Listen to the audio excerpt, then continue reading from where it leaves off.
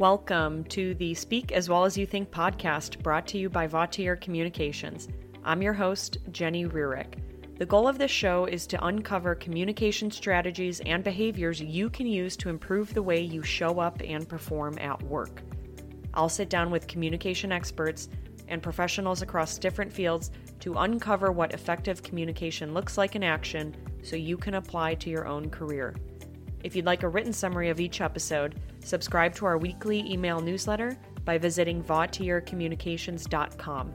That's VAUTIER communications.com. Check out the show notes for a link. Thanks for joining us today. Jenn Alex has joined me, and we're going to be talking about business writing. Jenn, thanks for being here. Thanks for having me, Jenny. We at Vautier, we run a business writing program virtually, and we can do it in person too. And it's one of our more popular programs. And I know I've gotten a lot of feedback from the people that have gone through it, saying something along the lines of, I wish I would have done this sooner in my career. I didn't really understand how much of an impact these simple writing skills would have on the way I think about things and the way that the people I write to are interacting with me. My first question for you is, can you tell us a little bit about why you feel that business writing is important? Absolutely. The first reason is that it's really our first impression to somebody else. So much today, especially in this hybrid world, is we don't necessarily get to meet face-to-face with people. And sometimes we don't even get the opportunity to have a call or something that's more in the moment. And so our business writing is really that first impression when we send an email or a memo, a document, whatever it might be, to that audience that we are sending it to. So it's truly important that we are able to do that well. Yeah, before you go on to your next one, that rings true for me. I know if I receive an email from someone I don't know, the way they write greatly influences my decision as to whether or not I want to respond to them or how I'm going to respond. Absolutely. Yeah. And then the next piece on top of that is that our writing is permanent. So it's important that we do it well because there's this record of the information that we're sharing, which is great because it's something we can go back to and say, I did send this, or I did put this information in writing. Here's the date, the time that I sent it to you. So it's always great to have that, but it's also something that people can go back to and say, hey, this wasn't the correct information that you sent out. And so it's really important that when we have this permanency to it, that we do it well and that the information we put out is correct. It looks good. It reads well for our audience.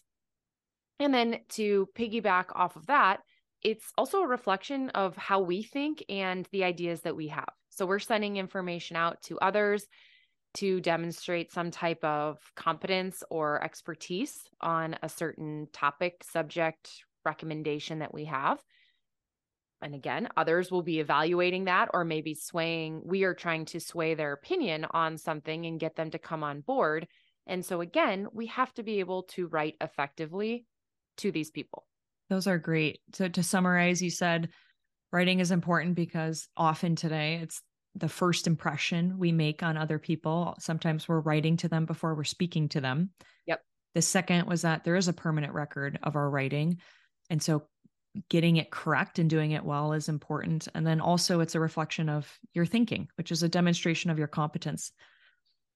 Now, often, and I'm guilty of this myself, many of us, when we're going to do some form of writing, we tend to just, let's say, open up an email, we write something and we send it. In our writing program, we talk a lot about the process before the process of writing. My question to you is, what are some of the things we as writers should know before we start to write? Yeah, there's two big areas that we need to focus on. First, understanding who you are writing to, whether it be one individual or if it's a group of people on an email or communication. Who are they? What are they expecting to get out of your written information? And what do they need in order to understand the information you're sending? And then the next piece, what is your purpose in writing? So what do you want them to either know or do with that information? If you don't have those two things thought through beforehand, chances are your writing isn't going to have much of a purpose or point, and it more just comes across as writing for the sake of writing. But it's going to be really hard for your readers to understand, what do I need to do with this information, or what is the purpose in me reading through this information? I know also thinking about who your reader or readers are before you begin to write, that plays a critical role in you determining the tone of your writing, what type of language you use, how much background information to include. So the two things you mentioned that we should know before we write are, who am I writing to? And what do I want them to know or do? And if I don't know those two things, I'm probably not ready to write. Exactly. Yep. You got to have a conversation with somebody else first to figure out a little bit more, or take some more time in your background or prep work to really figure out what is the purpose here. Let's say I know the answers to those two questions, and I'm going to write an informational type of email to maybe a client or a customer. Can you tell me about the importance of structure in writing? There's two main structures I'm going to break out. So the first one is what we're going to call a visual structure. So how good does your writing look? How likely is somebody to open that up and say, okay, I've got the time to read this? We want to make sure that visually our writing is appealing, because if it looks good and it looks easy to read, your audience is more likely to actually read it. When it doesn't, let's say it's one huge block of text start to finish, and your audience has to scroll a couple of times, or your readers in there, chances are they're going to say to themselves, "Ugh, I don't have time for this right now. I'll come back to it." Maybe they do. Maybe it gets buried in their email and they just end up ignoring it. So visually, we want it to look easy to read. That doesn't always mean short. It can still be detailed. It can still be lengthier, but you've put it in a way that makes it less intense or stressful for your readers to go through. Can you elaborate a little bit on what are some of the specific things we can do to make our writing look easier to read? Yep. Yeah. One of the big things, try and break up writing into multiple paragraphs. So shorter paragraphs look easier than big blocks of text. Could end up being the same amount of words, the same amount of information that's there. But when we have a little bit of white space in between, it makes it look easier for your audience to go through. You can always use things like bullet points to break up, let's say, a process you might be introducing, dates for a call or a meeting that you might be providing.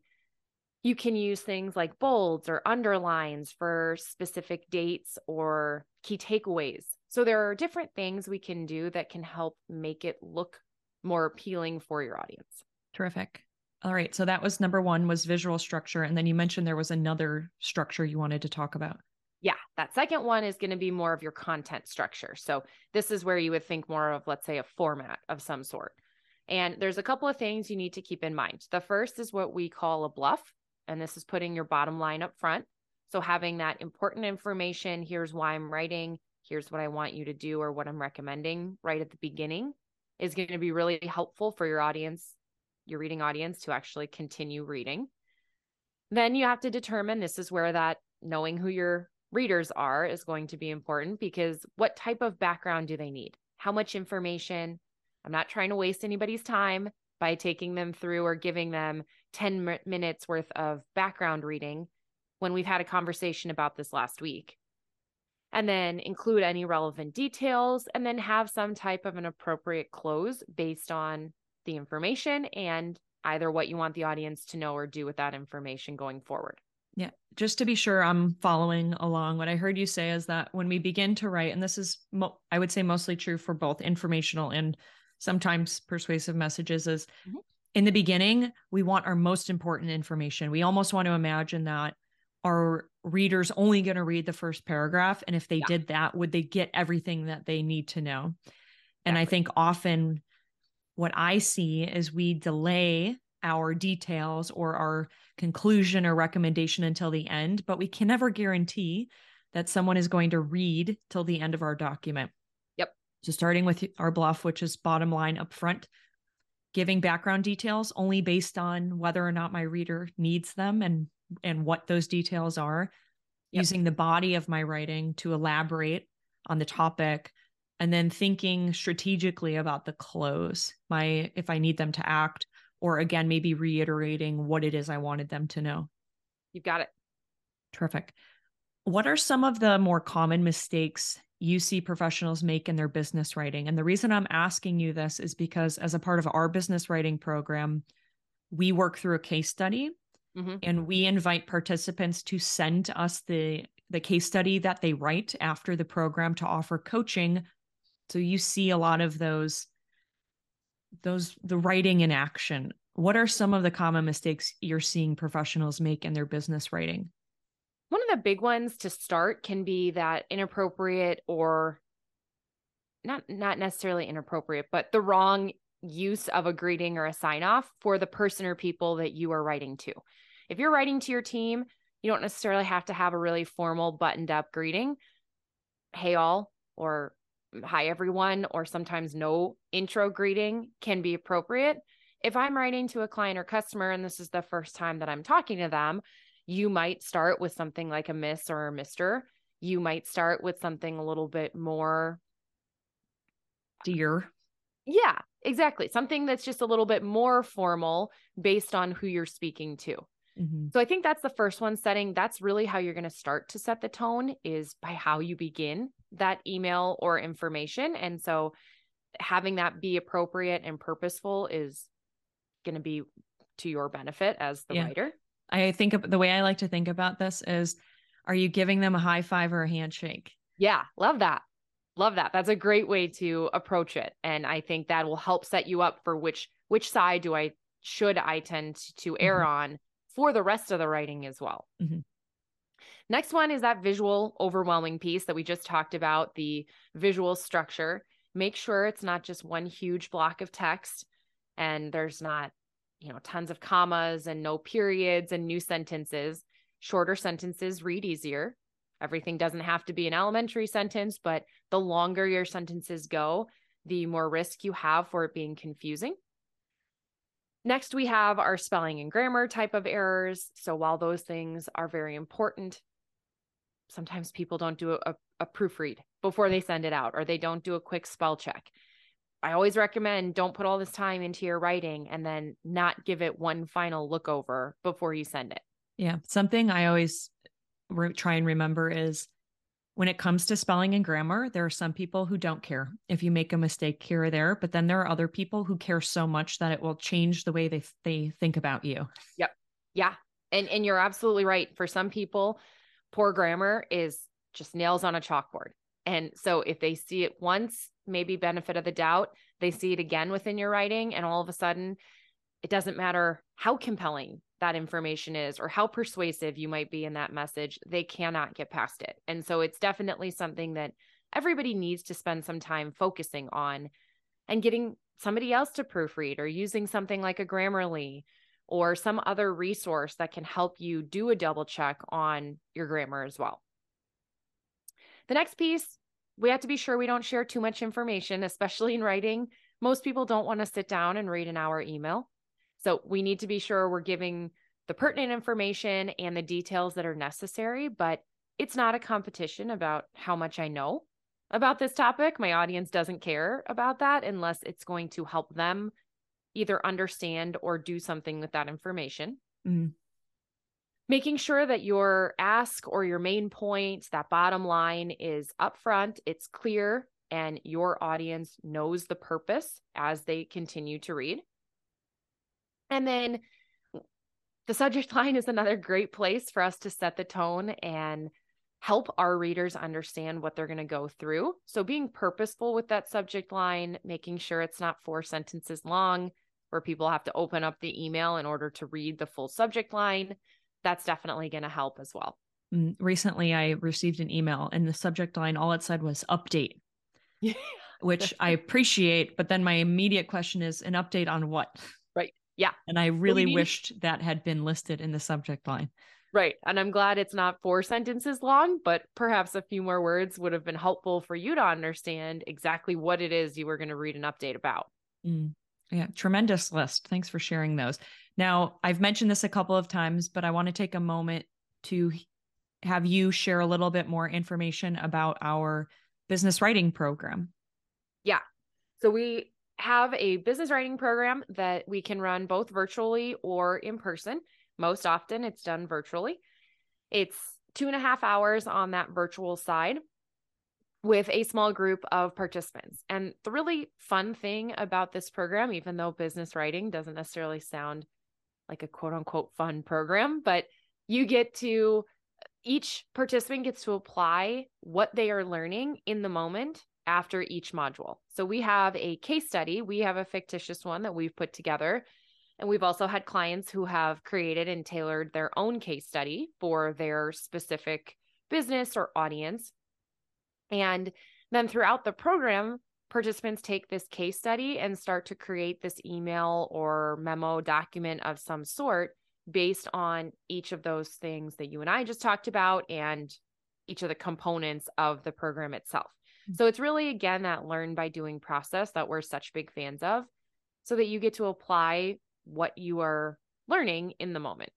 And then could you give us a general breakdown of what topics are covered in the training? Yep. First thing is that understanding who your audience is. So making sure we know who our readers are and walk through how we can best start to structure information based on that specific group. We talk about the different mediums for writing. So what's the most appropriate way to send this information? Is an email fine? Could it be more of a text message or let's say a Teams chat? Or should it be something more formal like a memo or a contract? Then we go through the different structures for your content. So think of those more as your formats. If I'm writing to inform, that might be a slightly different structure than if I'm writing to persuade, than if I'm delivering bad or difficult news. Then we'll go through some of those, call more of your editing or specific techniques. So spelling, grammar, sentence structure, how to make things look visually more appealing, that aspect. And then we finish with what we call an editing process as your final, before you send it out, one last check of everything, and then your information should be good to go. Yeah, I think the editing piece is really important because we tend to just say, well, edit your writing. And the question is, how do I edit my writing? And we've put together a really neat framework that you can follow. And we pose specific questions within that framework that ensures when you do edit your writing, you're going above and beyond and you're looking for things other than just spelling and grammar. Right.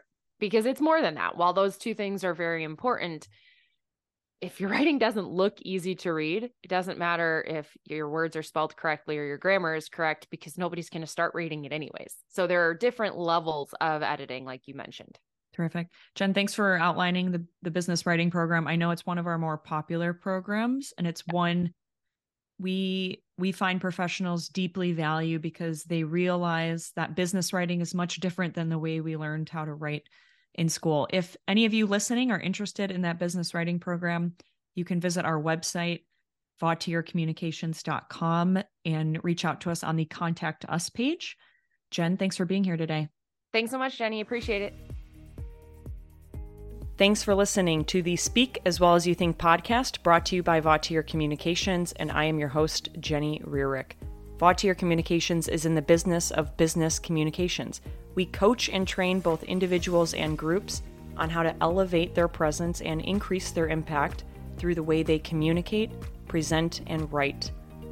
If you want to learn more about our in-person or virtual training options, visit our website, www.vautiercommunications.com. That's VAUTIER communications.com. Thanks for listening.